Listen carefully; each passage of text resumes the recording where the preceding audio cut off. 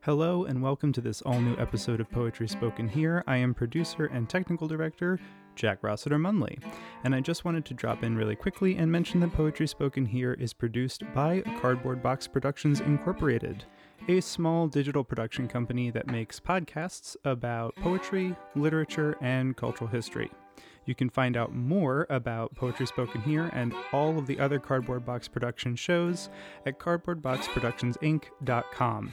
If you go there, you can also sign up for our newsletter, which has all sorts of behind-the-scenes stuff and even more about all of the different guests who are featured on Poetry Spoken Here and the subjects covered in the other Cardboard Box Productions podcasts. On with the show.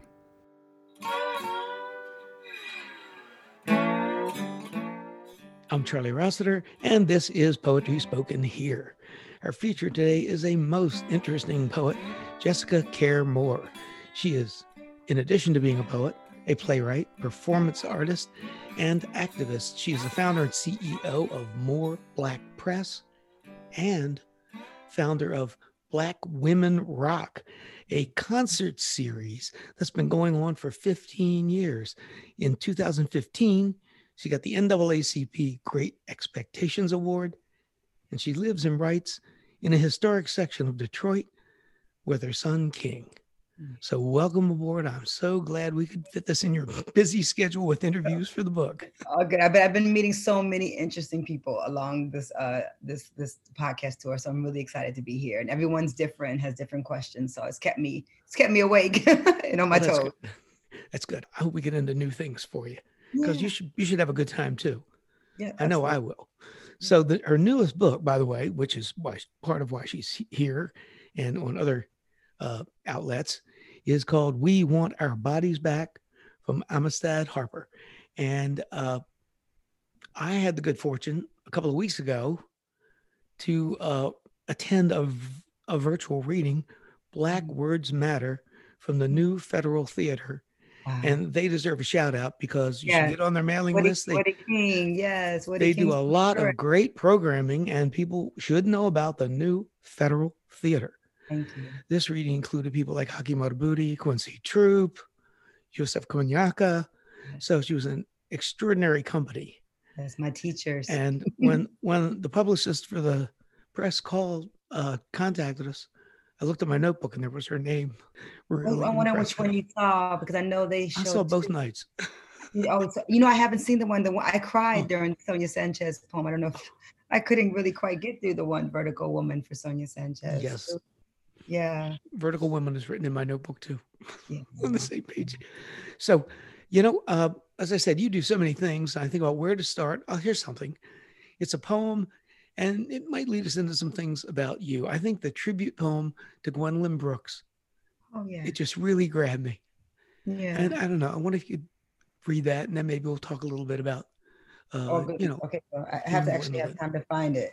Gwendolyn Brooks, of all the people like you talked about with the New Federal Theater event, I've had the opportunity to meet and read with, and I never got to meet Sister Gwendolyn Brooks, but I've been reading her since I was a little girl, and love her dearly, and thank God for Haki Madhubuti, who's one of my mentors at Third World Press, who helped keep her work alive. And so for Gwendolyn Brooks, a crescendo of little girls affording themselves an imagination line up for the front line, polka dot dresses, striped ankle socks, and black shoes. They watch the world from this place they've been told is the battlefield. They only know what their stomachs have told them, their hearts connected by a thread of courage men have yet to own. She is hungry for a language she won't want to turn into waste, a freedom that only a Gwendolyn Brooks can offer. These girls, classic black oil, standing in their own mythology, armed with poems pressed into Sunday curls and pink nail polish. And pink nail polish blues have not found their way to them. Sorrow is for the old.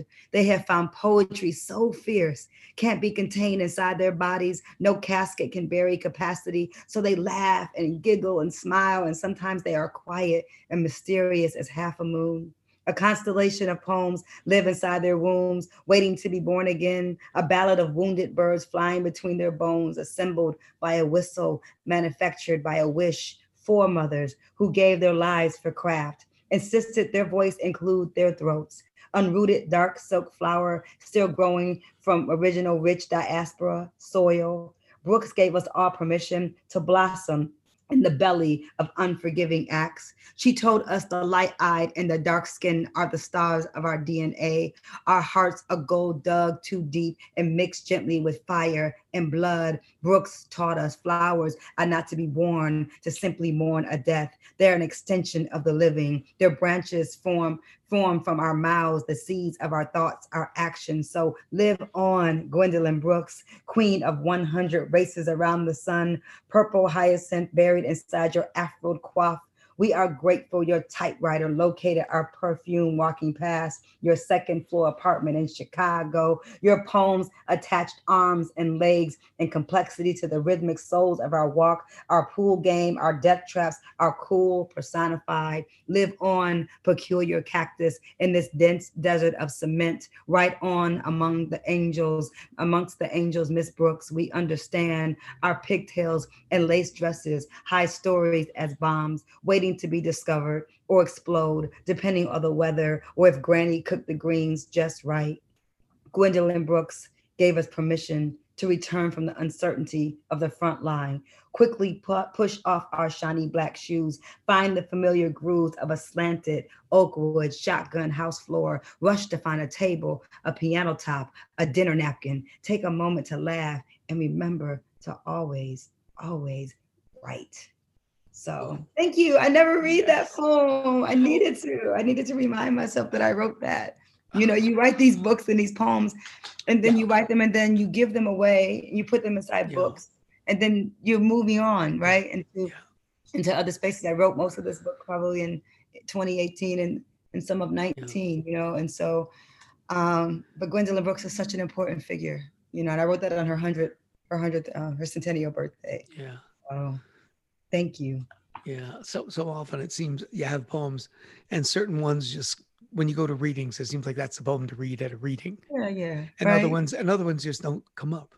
I guess that's what that is. Cause it happens to me too all the time. Yeah. So thank you for making me read it. I need to remember that I have that poem to read. Oh, and she's so important. And along the way, you mentioned that you know Haki. You didn't meet her personally, but Haki Madhubuti you did, and he's like, he often says she's like a mother to him, you know. My papa, yeah, but he and my papa, and so he wrote the forward. Haki wrote the forward to my third book, God Is Not an American. So yeah. He's been very important for me. He actually just did my Instagram show. I have an Instagram show on Tuesday nights, and Haki did it a couple of weeks ago. It was the most amazing thing. I've been bringing on poets and writers and people in the politics and the movement, and just amplifying different voices on my Instagram live show. Charlie, I never did Instagram live. I need you to know that. I'm not that cool. I never did Facebook live either. This pandemic has forced poets and writers and people who really enjoy people, but when they're home, like to kind of be home, to actually make people come in. Like, this is my step and repeaters in my living room. You know, I never could imagine such a thing, to be honest. But Baba Haki did my podcast, and it just blew my mind back that he was there with his daughter Laini, you know, helping him through the process. I was like, "You're gonna be able to get on this thing?" And he's like, I got it. You know, I love him very much. He called me on my birthday this year. He always does, and he's been like Sonia Sanchez, like Amiri Baraka when he was alive, like Jane Cortez. You know, these people, man, been taking care of me. The Last Poets, and Gil Scott-Heron when he was here. I did so many shows with Gil, and the album that I made in 2015, because I do a lot of music with poetry. I believe there's a connection to poetry and sound. You know, like we talked about ML Liebler. You know, he's been doing his band for a long time. You know, and some of us as poets, we just can't help ourselves. You know, just us. Sometimes your voice is not enough. Sometimes you need a horn. Sometimes I need a piano. I need a guitar player. I need a vocalist that can say this poem better than me, can sing it for me, right? And that's been my life. You know, really. I think Kalamu Yasalam told me when I was really young, you know, and said, "Jessica, I think your poetry, you're in search of sound, not structure." And I think that's the truth, you know, whereas I know how to write structured poems in stanzas and things and form, and that's fine. But I'm so much more interested in sound, because sound connects people to the energy of the poem. And so I don't know what the poem sounds like until I read it out loud. And then I get to share it with people, and then they hear it, and then they give me energy, and then I get it back. It's like me reading the Gwendolyn Brooks poem for you. No one else is here, so it's for you, Charlotte. So whoever's listening, they get it too. But the exchange is such an important one. So the pandemic for me has been very, very difficult for those reasons. I get very sad about it, because I miss people. Yeah, I miss my community. I miss the connection. And what's kept me alive is other artists and celebrating other artists and being able to bring people on my show. I just brought my friend Booker Snow, who's a independent poet and an MC, just put a book out called Journey to Love. It's amazing. He's written this beautiful book of love poems. I was like, yeah, I want to talk about love. And Wordsworth is another poet that just is actually a really incredible rapper that put out a book of poetry called No Beginning. So, I mean, I'd like to support people during this pandemic who are still attempting to connect, to say art matters. So God bless the poets and the DJs and the painters and the writers who are still, even through these digital mediums, trying to find connection to the human spirit, right? Because that's what else are we gonna do? Well, I like you do what you can. I mean, you can sit around and bemoan what you can't do, or just look around and see what you can do and just do it, Right. And that's what you're doing. That's so cool. Yeah. Sometimes you need a horn. Sometimes that's a great line. Thank you. Come on. I'll just send that. I'll just put it on my Facebook page as a quote from nowhere. Oh, I'll attribute it to you, but Thank you, Charlie. Just out of nowhere. Sometimes you need a horn. Speaking of music, now here I was uncool on this one. I did not know Betty Davis. Yes. Yeah. See, I was raised on that earlier rock and roll. So funk never really grabbed me. My ear thinks the bass is overdone, but her arrangements, it is not. No, it's not. I was surprised. Oh, I Betty just said, Davis. I want to see what it is. And her vocals actually remind me of James Brown. Come on, man. She is rock and roll, man. She rock, she funk, she all of that. She blues, her growl, oh my goodness. Betty Davis. So for people who are listening who don't know, she's one of my muses. If I could turn my computer around and show you, I have 4 framed photographs that she gifted me at the August Wilson Center when we brought Black Women Rock to Pittsburgh, to where she lives. She's a recluse, so she doesn't come out much, right? Because this industry does a job on women, especially Black women who walk in their power. And Betty Davis was a force of nature in the 70s, right? Nona Hendrix, this is before Nona, before Patty, before Grace, there was Betty. And Betty was married to Miles Davis. She was Betty Mabry. She married Miles. She kept the name. She divorced him quickly, as she should have. But before she did that, she introduced Miles Davis to Jimi Hendrix. So she's really responsible for helping to create jazz fusion, because she was a rocker. She was with Sly and the Family Stone, and she's married to this jazz man. And she unloosened his tie, and she got him open and changed his music. And that's what women do. And so she's really an unsung hero. And there's all these women that I had the honor and pleasure being a poet in New York with my rock and roll Detroit energy, connecting with rock and musicians like Angela Moore from Fishbone and Vernon Reid and Greg Tate, and then seeing Timur Khalid and Imani Azuri and all these Black women composing rock orchestras around songs. And I was like, I don't know who are these women? I wanted to do a mosh pit so bad. I wanted to jump into an audience. And I'm a big fan of Patti Smith. So I always liken myself and compare myself to Patti Smith, even though lots of people won't, just because she's a white woman. But I know I'm Patti Smith all day. And so, inspired by the beat poets and radical times of right now. But we've been talking about this stuff. We're the kids from the Roaring '90s. It's not new. I was doing poems with Talib Kweli and Common and Mos Def, and we were all on that edge of wanting to say something deeper. Yeah. And so I knew these incredible artists, and that's why I started doing women rock. Still happening. I mean, it's happening. Am I my is it a concert, or it almost sounds like a roll concert? Almost sounds like a conference, almost like a gathering. Heck, it's a damn rock and roll concert. Excellent. It's live. Kat Dyson's my musical director. It is a throwdown, super guitar, heavy rock and roll concert. And some of my white guy friends who show up afterwards, they said, Jessica, I've been to the brother that runs the Detroit Institute of Arts. I met with him because he wanted to bring it to DIA. He said, I've been to a lot of rock and roll concerts. That one was one of the best I'd ever seen. Oh, it's absolutely a fast-paced rock and roll concert. And it has to be. It's not, we rock or we're talking about rock. It's a concert. It's a concert, but it's also a weekend. And do we have conversations? Yes. So we have the concert, and then the next day, we always have a conversation about race and inclusion in rock and roll and changing the lens of rock and roll American music, which needs to change, which we need to talk about the Black women rock pioneers. And so it's it's educational, but it's a rock concert. So yeah, I'm a poet in the middle of it, Charlie. I'm just happy to be there.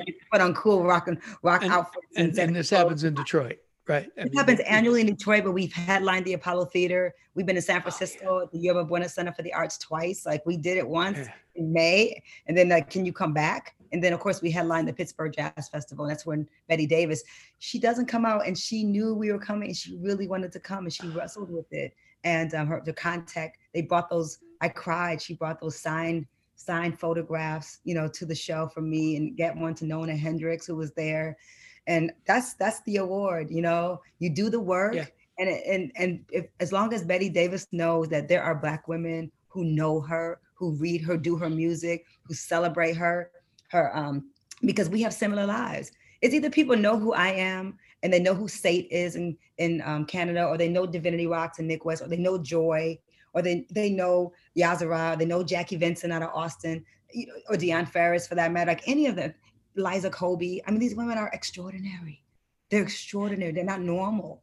And I want them to be more normalized. I want them to get radio play. But until we do, we amplify those voices. And that's been my role as a poet and activist, is to help amplify voices. So. All right. Yeah. You will love this concert, Charlie. I know. And what you're doing, there are poets who write poetry, and then there are poets who want to get it out there in the world, and get the other voices out there in the world. And that's just so fabulous. By the way, anybody listening who hasn't figured out in the 21st century, if you go to YouTube, you can at least hear Betty Davis. It was short on videos. There was one video that I found browsing through, but there's a lot of the recordings, of course, where you just, see the album cover and they play the album. But anyway, you can hear her, and the woman is outstanding. Come on. So there you go. Well, back to you. Yeah. Another poem that stuck out for me. I'll just do this since the first one worked out so well. Okay. I'm not ready to die. Oh my goodness. I'm not ready to die today. On page 29. I opened right to it. Page 29. Yes. I love that you know what to do.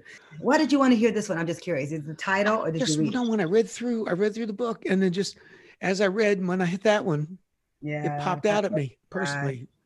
I can't quite explain it at this stage. This is the one I'm naming those names. There we go. Oh, that might help. I wrote this poem because someone called me and said there was some artist, a woman artist on an award show crawling on the ground during her performance. And I was like, what? And I just think, look, can we just stop doing that? And so I wrote this poem for that moment called I Am Not Ready to Die. I am not ready to die a little more today. My nails are polished a bright aquamarine. My skin smells like the ocean. In my hair, I'm wearing the flowers he left on my doorstep. Tiger's eye and turquoise are wrapped around my wrists. Do I look like I'm attempting an early death? My headphones sound like Sade. I wish these new girls would get the fuck off their knees and transform a room with some subtle power and grace. Sade doesn't really dance, poet. And that is the point. When did it become okay to die in this country on our knees? The Walking Dead, a 24-hour day spa. They parade in groups. Hell, I need a massage too, but at what price? I got to stand behind mediocre bars just because the kids rock to it. I've yet to hear an MC destroy the alphabet more gangster than Intozaki, so I ain't ready to die today. Won't participate in the spirit massacre of our children. My throat is on fire. My pen is hot. Intozaki is dead. Intozaki will never die. I'm more alive in my 40s than most of these wannabe Euro inside out millennials. I've graduated from digital slavery masterclass. I read books without screens. I have sex with men my age or not, whenever I feel like it. I love my hair, my ass, my breasts. I'm clear my power is between my ears, inside my chest. Black girl magic doesn't grow between our legs. This is the mythology of men. How much to get off your knees, sis? This pen is a knife stabbing out the hearts of dead trees. These trees are already dead anyway. A walking dead urban forest. We are surrounded, so I continue to climb, to write, because I ain't ready to die today or tomorrow. I'm going to keep living inside poems you didn't know were left for you. If you would just get off the goddamn floor, you could see all these poems, all this royalty, all this world they attempt to kill you with is really your universe to inherit, to change, to rebuild. Get off your knees. Stop crawling for them. Stand up, Queen Latifah, Lauren, Missy Elliott, Left Eye, Bahamadia, Rod Digger, Roxanne, Rhapsody, Kate Valentine, Mama Soul. Microphones are not stripper poles. Sonia, Audrey, Maya, Indazaki, Jane, Lucille, Nikki, Tony, Asha, Stacey Ann, Akira, Mahogany, Elizabeth, Liza, Michelle, and Daggy, Cello, me, us, we need you to stop dying, to be less than who you are destined to be. We need you to outlive death in all its forms. Live, live, live, so patriarchy can finally die. So, thank you. I love that poem. It just jumped out of me, and it still does. It's such a great way to express woman power. What do you want to say? Something like that? Yeah. Or just, or just getting young girls to actually know that they have it. I learned very early in Detroit that I had the power to help save the men in my life, the young men that were around me, I had influence. And so young girls do have that early. If the men are attracted to women or are moved to listen to women in some way, if a fancy car isn't what you desire, then the fancy car is not going to be enough. So so women and young girls, I try to tell them, you have a lot of power in what happens with young men's lives. And so I would say, no, you're not going to the drive-by shooting. You want to be my girlfriend? You want me to be your girlfriend? Then you can't do that. I don't date men who go to drive-bys. I don't date men who sell drugs. Not anymore. Okay, maybe I've had some moments, but we mature and we get better. And so those decisions on what we allow around us really do influence what happens to young men. And so, so not to put all the work on us, but just know that we do have power and more. And it's definitely not in the places where people say it is. It's in our hearts and our chests. Yeah. Well, it's just wonderful. In our minds. Yeah, now, thank you. Another thing that popped out at me from your book, you mentioned Ossie Davis and Ruby Dee. Oh my goodness. And I think, and recently, maybe within the last couple of months, I promoted this on an earlier podcast. Saw this fantastic episode of an old TV show called Soul. Oh, I know about it. TV, and they did Bob Kaufman for an hour. I've seen it. And whoa, talk about music and poetry together, the way it should be done. Yeah. And I don't know, and then I forget what your relationship was with them, maybe. Both of them, admiration, or you know them. I don't know. Just curious. Curious about these connections. I love the heritage, and it's been passed down to me. I'm so Ossie Davis. I even wrote in my 4th book about the first reading I did with him at the Abyssinian Baptist Church in Harlem, and I was nervous as all hell because I was sitting next to Ossie Davis, and we're doing slave narratives. And Ossie Davis's voice. I'm like, I don't want to read with him. He's gonna blow me out the stage. So he knew he could. I was nervous, and so I went up and read my narrative and sat back down next to him. And he literally elbowed me in the arm. He said, "Shh." And I don't know why I don't have a picture from this moment. He elbowed me in the arm, and he said, "You done good." And I turned 12. Like literally, I turned 12 years old, and I was like, "Thank you." That's Ossie Davis just said I done good. So my life is perfect right now, and so that's how I met Ossie. Ruby Dee, I did get to know better, and I did. I think my first reading with her at Pratt University, but we were being booked together to do readings together. So I was really blessed to know Ruby in a deeper way. And the last memory I have of her, I put inside that poem for Ossie, for Ruby. Because to me, they were like, and when I see a guy wants to date me, I always send them a picture of Ossie Davis and Ruby Dee. I said, well, I want that. I want that. If I can't have that, then I don't want anything. So don't call me or text me unless you see that Ossie Davis and the way that Ossie Davis looks at Ruby Dee and how she looks up at him. I want that or nothing.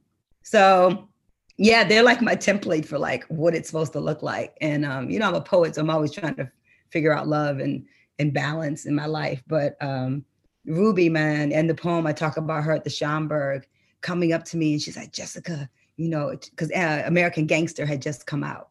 And she said, Jessica, I slapped Denzel Washington.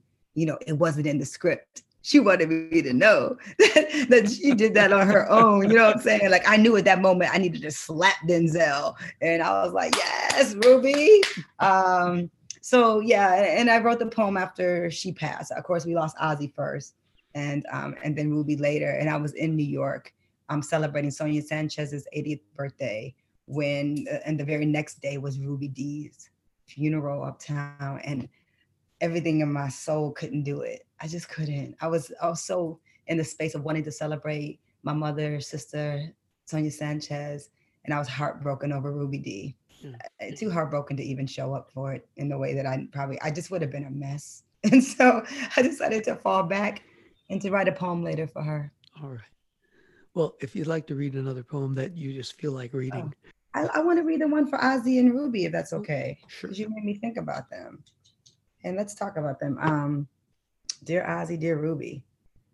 I love how I'm wearing my glasses. I'm so grown up. I kind of need them, I kind of don't. But it makes me feel like I'm really a real grown up poet. Dear Ossie, dear Ruby. Do you still put roses in her hair? Do you still draw the clouds and fluff them for her head? Is the sun still sleepy in his eyes? Is heaven a place along his chest? Are you resting in a timeless embrace? Do you still make her laugh? Does it still matter? Do you hold her hands, diamonds hidden inside palms and fingers? Is eternity inside his kiss? Do you tie his tie, adjust his chapeau? Do you dance in the morning? Do a Miriam, Maya, and Jane, and Gil, and Sekou visit to drink grapes and share stories? Dear Ossie, dear Ruby, some of us dare to be the exception, dare to be conductors of Black love. Do you still love to be still while the world travels at full speed? How glorious to watch our attempt to become the Black doves you became. Do you still fly south for the winter, pick pecans and eat round sweet cherries on a long wooden porch? Dear Ossie, thank you for your kind words in Harlem when I nervously shared that Abyssinian stage with you.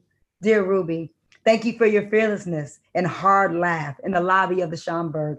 I slapped Denzel Washington in American Gangster. It wasn't in the script, you told me. I can hear your beautiful stutter, planned pauses land gracefully on your tongue, ego woman. The morning of your funeral, I spent the evening celebrating our sister Sonia Sanchez's 80th birthday. I watched her and Haki get in a car headed to Harlem. I was in so much pain from losing Amiri Baraka. I wasn't ready to bury another legend. Forgive me, dear Ruby, dear Ossie. We know we are possible. We know we can be gazelles on a planet surrounded by wolves. Is his voice the sound of water? Is her smile the perfect moonlight? Do you remember when it was all a dream? Do you still love to get on your toes, to reach his nose, kiss his neck? Is she still your Juliet in a Spike Lee joint? Is he still the mayor, mother, sister? Dear Ossie, dear Ruby, thank you for loving us. Thank you for loving each other. We marvel in your reflection. Thank you for your life work, for your voices and bodies as gifts. Now that you are true stars, do you know you were our greatest wish? I miss them. Yeah. Them. Yeah. Miss them.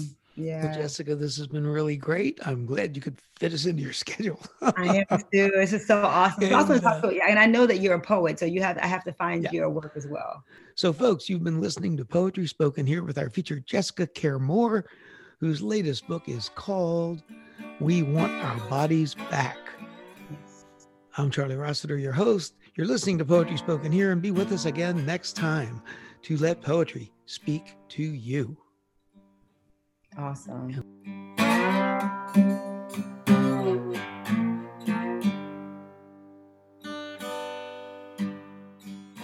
You've been listening to Poetry Spoken Here. I'm Charlie Rossiter, inviting you to join us again next time to let poetry speak to you. Music for today's program was written and performed by Jack Rossiter Munley. And remember, Poetry Spoken Here is more than a podcast.